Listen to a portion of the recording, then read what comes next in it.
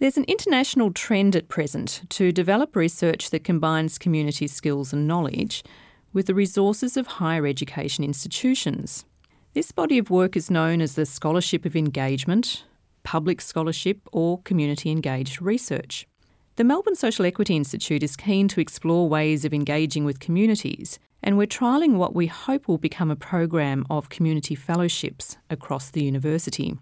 I'm Bernadette McSherry, the Director of the Melbourne Social Equity Institute, which supports interdisciplinary research across the University of Melbourne, which aims to ameliorate disadvantage.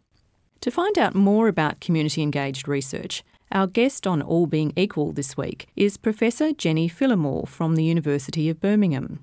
She has a background in environmental science and has a doctorate in urban and regional studies. Over the past decade, she's managed teams of researchers focusing on access to health, education, employment, training and housing integration, with a particular focus on integration and organisational change in the United Kingdom and the European Union. Professor Phillimore, welcome to the University of Melbourne and to All Being Equal. Thank you. Can you tell me a bit about your work in general and in particular with community researchers?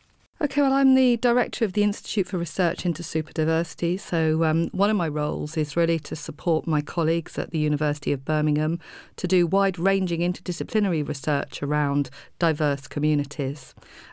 So frequently we're looking at issues around health, around migration, around integration, or around faith. But I also have my own research interests. So these lie largely in access to welfare in super diverse areas and migrant integration and settlement.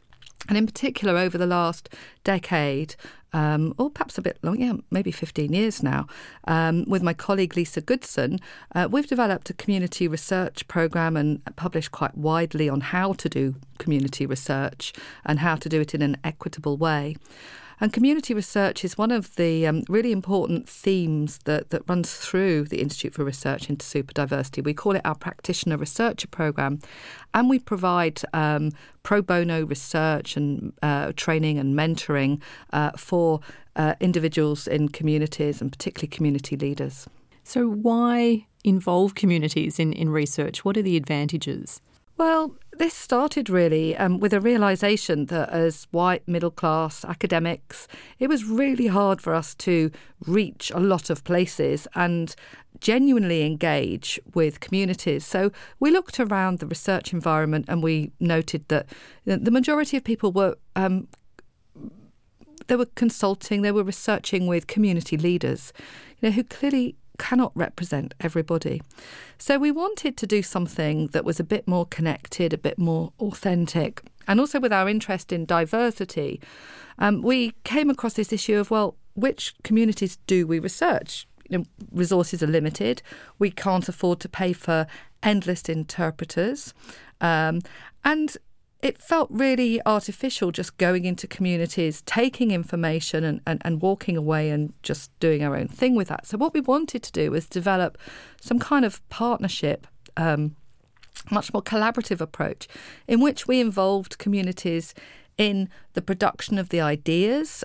So, what mattered to them?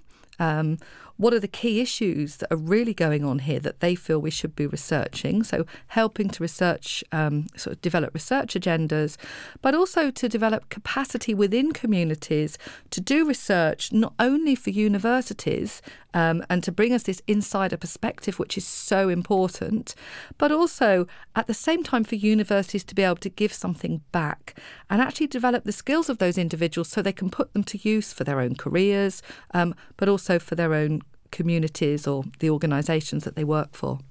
And what makes a good community researcher? Well, it would be somebody who is a good listener. Actually, that's what makes a good researcher generally. Community researchers are no different to that. I guess it would be somebody who has a natural curiosity in life, and somebody who is well connected, who knows quite a lot about what's going on in their community in general so that they can feed into the research process. And how do you train and mentor community researchers? Well, it's a lengthy process and it's something that we've developed a technique. It originated around the idea that to involve all kinds of people in research, we needed to move away from an academic model, so the reliance on written assessments. But at the same time, we also wanted to accredit our researchers for their training. Many of them were new to the country, and they maybe had never worked in the UK before. They'd never trained in the UK. They didn't have any UK qualifications. So we wanted to sort of almost provide them with a package at the end of it whereby they'd got work experience, they could have a UK employer's reference, us, and they'd have UK qualifications, and they would be thereby more employable. So it starts with a recruitment process where we reach out and we try to go, or in the past we've tried to go beyond your average community organisation. So we've used, particularly more recently, social media quite heavily. And then people come in, we talk to them about what's involved to see if it's really what they're expecting. And we try and shape their expectations as well, because what we don't want is people thinking, well, I can do this training and then I'll get a job at a university, because it's hard enough for anybody to get a job at a university these days. And certainly a PhD seems to be a requirement on the majority of occasions. And after that, we'll run a whole range of sessions. So maybe 3 days of initial training where we work on problem development together. We do a lot of role play around probing, interview bias, reflexivity, a lot of the concepts that we teach our postgraduate students. In fact, it would be really quite difficult to differentiate what we do with our postgrads to what we do with our community researchers. The only thing that's different is the methods by which we teach. So it's a lot more interactive. There's a lot of group work. And the assessments are actually quite often based on observation. Or getting engaged in various exercises. Then at the end of a 3-day programme, individuals are allocated a mentor, and that's an academic volunteer basically. We're not paid to do this. And the mentor and the individual will stay in close contact. Having already done some mock interviews with us, the individual will go out and do their first interview. They'll record it, they'll do a self-reflection form, they'll summarise their findings, and they'll do a lot of work with their mentor, looking at their technique, looking at the way that they were able to sort of probe for the right information and put people at ease. And there's a lot of backwards and forwards like that with their mentor. At the same time, mentors have actually got quite involved with their researchers. So, together sometimes they've written reports, they've done some lobbying work. The mentor has got engaged with the researchers' community organisations, and there's been a lot of help with careers. So there's one notable example of an individual who really was very, very quiet when he came to us, but built up a lot of confidence through getting involved in community research and heard about this need in his community that refugees were unable to access furniture when they gained their refugee status. So they were given homes, but these were empty. And at the same time, he was aware, looking around him, that people throw away sofas that are perfectly usable and TVs. They just upgrade, as they call it, to the next best thing. So he started a social enterprise, and his mentor has been really quite supportive over a period of a decade, staying in touch, providing encouragement. And I think it's fair to say that Jimmy now, really brings more inspiration to us than anything we can offer to him. Now, you mentioned just before that mentors aren't paid for mentoring, that they're volunteers.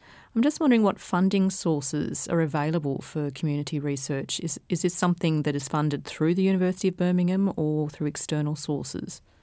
This is currently funded through the University of Birmingham. IRIS has some core funding from the university, and the university knows that as part of this, in our business plan, we will run annually a practitioner researcher programme. So that's one of the ways in which we've been funded. And this has enabled us to really, I think, hone what we do, because we know the resource is there and we can keep on building on our developments. In the past, though, we've embedded community research into many of the research projects that we have been undertaking. So currently, for example, I've got a big European project, and involves 4 countries, 4 different welfare regimes. And in each country, there's a community research programme. So what we did is we travelled this Easter to Lisbon, and we had a 2-day meeting in which Lisa Goodson, the leader for the practitioner program, researcher program, actually trained academics from other countries to become trainers in their own countries. And then subsequently she's gone away and she's provided all of the training materials that the countries need. So this is, again, a new development for us. We're actually building the capacity for people to do research in other countries.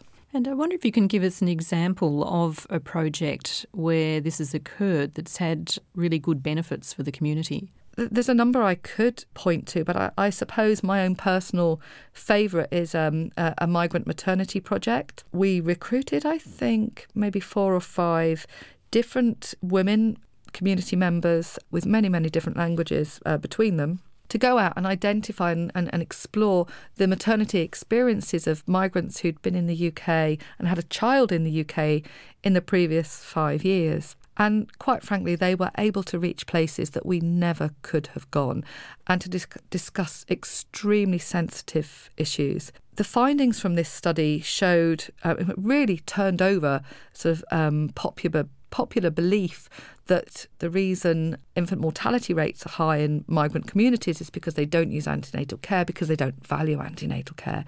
What this research was able to demonstrate is that there were so many barriers for women attending antenatal care, many of which are state-imposed. Now, once we had this knowledge, we were able to do a lot of engagement work, some of it involving our community researchers, where we went out to hospitals, to midwife training programs, and also to policymakers, and explored with them the ways that they could work more effectively in partnership with community organisations who were doing good work in that area, who, again, we'd identified through the research. I guess the happy ending was that we connected the community. We ran a series of events where we connected the community organisations with midwives who had no idea they were out there. And this meant that things like there's a volunteer doula service, for example, that will take women who are completely isolated and provide wraparound care and love and support and everything that those women are missing. And for midwives, the ability to be able to make that referral and know that the care was there for the women that they knew was lacking really actually helped them in their sort of professional work. But of course, the changes for women in the future and the fact that they can access this care makes a big difference. Well, thank you so much for telling us a little bit about community-engaged research. It obviously has very high impact in the communities that you serve, and we've certainly learnt a lot today. So I've been speaking with Professor Jenny Phillimore from the University of Birmingham. All Being Equal is recorded at the Hallwood Recording Studio at the University of Melbourne. This episode was produced by Gary Dickson with audio engineering from Gavin Nebauer. Subscribe on iTunes to make sure you never miss an episode. I'm Bernadette McSherry. Thanks for listening.